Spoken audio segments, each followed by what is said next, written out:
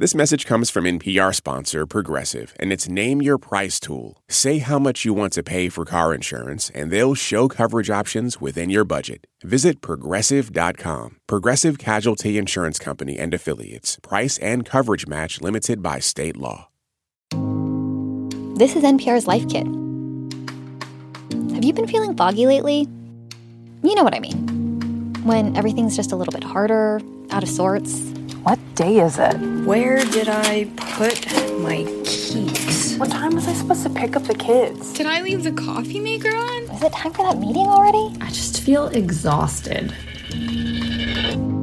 I'm Andy Tagle, one of the producers of this show. And if, like me, you resemble far too many of those statements, the good news is you're in a very big boat. 3 of every 4 Americans say that the pandemic is a significant source of stress. And stress, we know, is a significant source of exhaustion and that pesky aforementioned mental fog. Maybe not a great surprise, but also not a great way to live or thrive. Exhaustion could be a symptom of other, larger mental health issues like trauma, anxiety, or depression. So in this episode of Life Kit, we talked to NPR correspondent Ritu Chatterjee about the science behind the fatigue and brain fog that so many are experiencing right now, and how and when we can emerge from it. Now, if I could only find that meeting invite.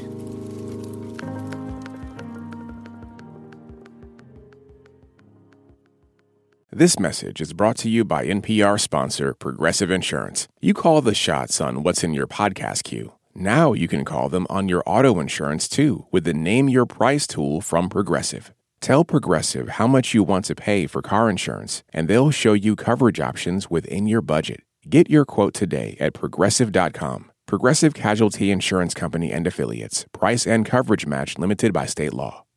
Support for NPR and the following message come from our sponsor, Whole Foods Market. Host a celebratory brunch for less with 365 by Whole Foods Market, featuring wallet-happy finds like cold smoked Atlantic salmon, mini quiches, organic everything bagels, and more. Plus, visit the floral department and jazz up your table with a beautiful bouquet of big, bright, sourced-for-good flowers. When the brunch has to be perfect and delicious, go to your local Whole Foods Market.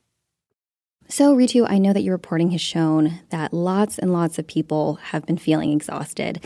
And I know that I can certainly attest to that. Before we started this conversation, I wasn't quite sure what day it was, what time zone I was in. Tell us, what's been going on? So I talked to many psychiatrists, psychologists, and for one, almost everyone admitted that they too are feeling it. And they said that it's one of the top complaints that they're hearing from their patients, this kind of, exhaustion where you just can't sort of pinpoint what it is, but you're feeling more tired than you've ever felt. What usually goes along with it is this sort of, inability to concentrate, be as productive at work. So it sort of spans a spectrum, but it's kind of very similar threads of exhaustion, fatigue, this mental or brain fog that people are experiencing right now. And we know that what you're describing can be a symptom of long COVID. That's right. It's tied to the infection itself, but you're reporting that mental health care providers are saying that these are non-COVID patients saying this, and that it's even the providers themselves experiencing these symptoms. That's correct. So, people who haven't been infected by the new coronavirus, who are also experiencing these symptoms that are typically you find in people who have symptoms of long COVID. Yeah, and as I said, it's one of the top complaints that psychiatrists and psychologists are hearing about and feeling it themselves.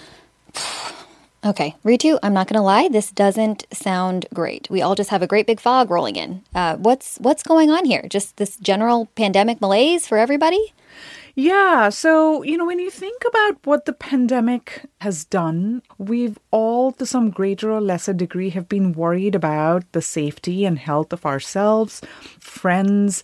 So, for example, I spoke to the dean of Boston University's School of Public Health, Dr. Sandro Galea, and he told me this is partially also a reaction to the trauma of the pandemic. The definition of a trauma is an event that threatens people's sense of safety and stability. So we've all been traumatized to some extent. all of these things have caused almost everybody to have higher stress levels, right? Our work lives have changed.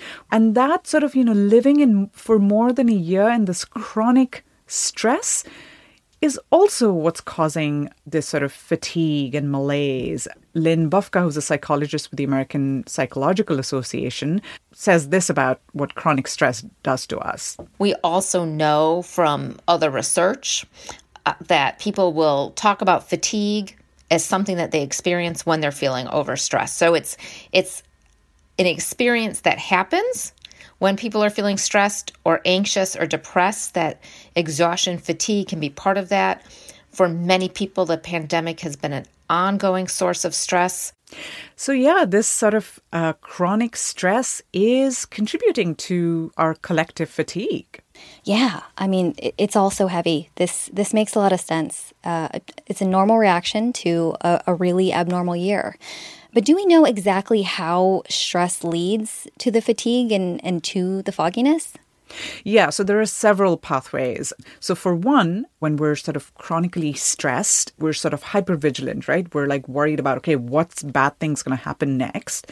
When you're vigilant, so your increased vigilance, your body basically uses more energy, and that for over a year, your body has been using more energy being vigilant.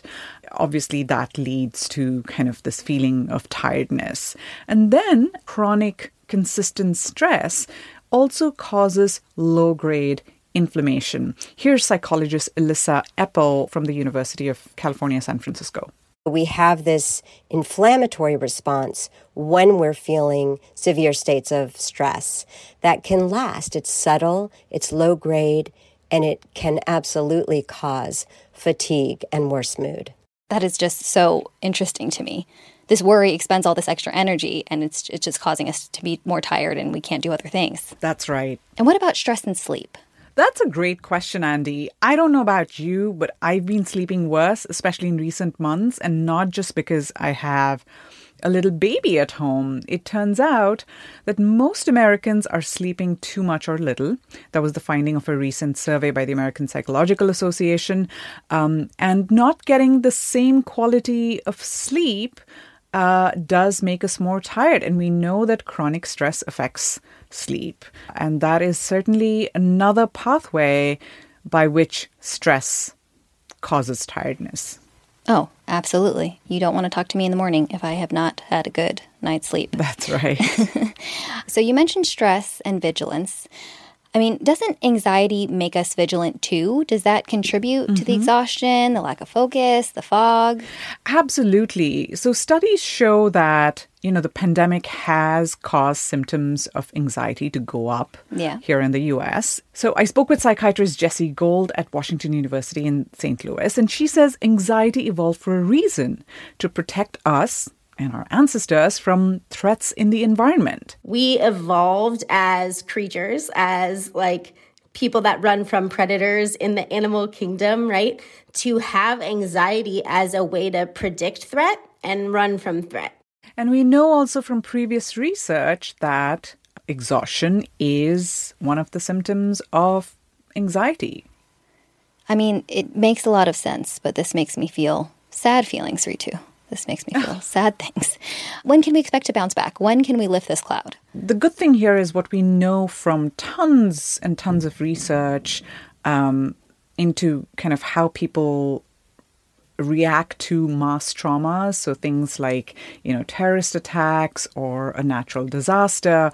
We know that over time, the vast majority of people will bounce back. So there's tremendous human resilience in us. And so as we slowly return to normalcy, and that will likely be a slow process, but as we gradually return some level of normalcy where we're not constantly living in anxiety and fear and stress, most of us will be able to bounce back. However, those of us who have lost a lot more than the average person, for example, those who have lost jobs, lost homes, lost a loved one, perhaps lost their health because they became sick and are now struggling with long COVID, For them, the trauma is greater and their recovery will also take more time, and they will need more mental health care, more support in order to be able to recover. And that's important because then we can start targeting and making sure the individuals who really need that care get it as we start to return to some sense of normalcy. Yeah. I mean, that makes a lot of sense. And it's also really good to remember and to remind ourselves that even if the forecast is sunnier for some of us, even if some of us are feeling more normalcy, we should make sure to look around and remember that some people are going to need more help than others. Okay, what about in the meantime? How can we cope? Let's talk about some strategies for lifting the fog, for walking out of the fog before we're back to quote-unquote normal, if we're ever back to quote-unquote normal. So firstly, make sure you're accessing sort of the usual bucket of coping strategy. So for example, exercise, being outside, getting exposure to nature, healthy eating. Maybe you can go see friends and do an activity with friends, and social support is a big buffer against trauma and stress. But that's sort of the usual bucket of coping strategies. One of the things that I heard from psychiatrists is that people who have relied on sort of whatever coping strategy are finding that they aren't working for them anymore.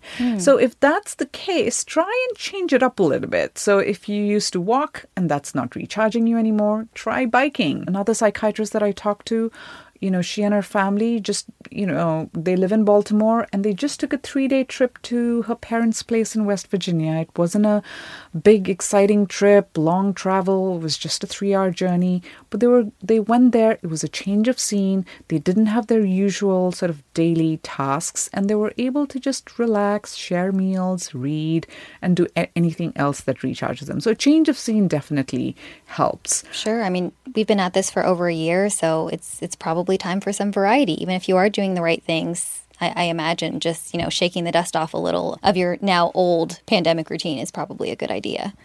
Exactly. And then, the other thing that I heard was try to tap into all the gratitude you have in yourself. Try to find things to be grateful about. We've all had, to greater or lesser degree, a very tough year, very unusual, abnormal year. And it's absolutely okay to mourn what you've lost in that time, acknowledge the stress and trauma and grief from it, but find things to be grateful about, because research shows that gratitude journaling, for example, and finding gratitude does have a positive impact on our mood. I'm all for that. Never mad at some gratitude. When is it time to seek professional help? So if you're really having trouble functioning, where getting through your day-to-day activities has become really hard, you're struggling to get out of bed, definitely seek help. But even otherwise, what I heard is there's no bad time to seek help and find, a professional mental health care expert to talk to. But know that because of the mental health toll this pandemic has taken, mental health care providers are more booked than usual. So it may take you even longer to get an appointment than in non-pandemic times. But in the meantime, while you're waiting to get an appointment, what psychiatrist Jessie Gold told me is that start having more conversations about this, because of how ubiquitous this experience is of exhaustion and mental fog. Almost everybody will have something to say about it. And as I've really realized in the process of reporting this, Andy, that once I started talking to people and realized I wasn't the only one experiencing it, it helped. It hasn't taken away my exhaustion, but it's definitely made me accept it a little more. That this is something a lot of people are dealing with right now, and it's okay. It's okay to feel this way because our bodies and brains are just exhausted. It's been a tough year. Absolutely. And this is a normal reaction. And if you aren't that productive and if you're not your sharpest self, that's okay. I really appreciate that, Ritu. And it's been really helpful just talking about it with you. I don't know if that will help me find my keys, but I feel better. I feel a little better. Thank you. Oh, my pleasure, Andy. Always lovely to talk to you. For more Life Kit, check out our other episodes. Ritu has an episode on combating burnout, and another on coping with postpartum depression. You can find those at npr.org/lifekit. And now, a little Life Kit love. Hi, I am a sophomore at college, doing everything remote, and I just want to let you know that listening to your podcast has really turned things around for me. It's given me a lot of hope. I just want to say thank you from the bottom of my heart for everything. I hope you have a good day. Goodbye.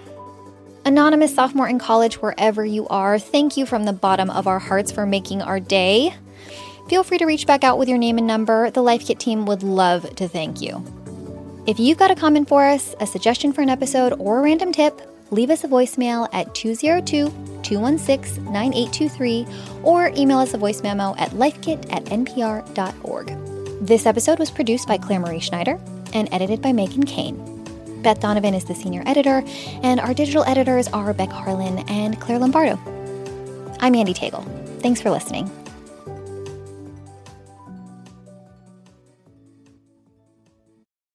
I'm Yowei Shaw. I'm Kia Miakanatis. We're the hosts of the NPR podcast, Invisibilia. You can think of Invisibilia kind of like a sonic blacklight. When you switch us on, you'll hear surprising and intimate stories. Stories that help you notice things in your world that maybe you didn't see before. Listen to the Invisibilia podcast from NPR. This message comes from NPR sponsor Charles Schwab with their original podcast, Choiceology. Hosted by Katie Milkman, an award-winning behavioral scientist and author of the best-selling book, How to Change. Choiceology is a show about the psychology and economics behind people's decisions. Hear true stories from Nobel laureates, authors, athletes, and more about why people do the things they do. Download the latest episode and subscribe at schwab.com/podcast or wherever you listen. Support for NPR and the following message come from Sattva. Sattva luxury mattresses are every bit as elegant as the most expensive brands, but because they're sold online, they're about half the price. Visit SAATVA.com/NPR and save an additional $200. Jasmine Morris here from the StoryCorps podcast. Our latest season is called My Way. Stories of people who found a rhythm all their own and marched to it throughout their lives. Consequences and other people's opinions be damned. You won't believe the courage and audacity in these stories. Hear them on the StoryCorps podcast from NPR.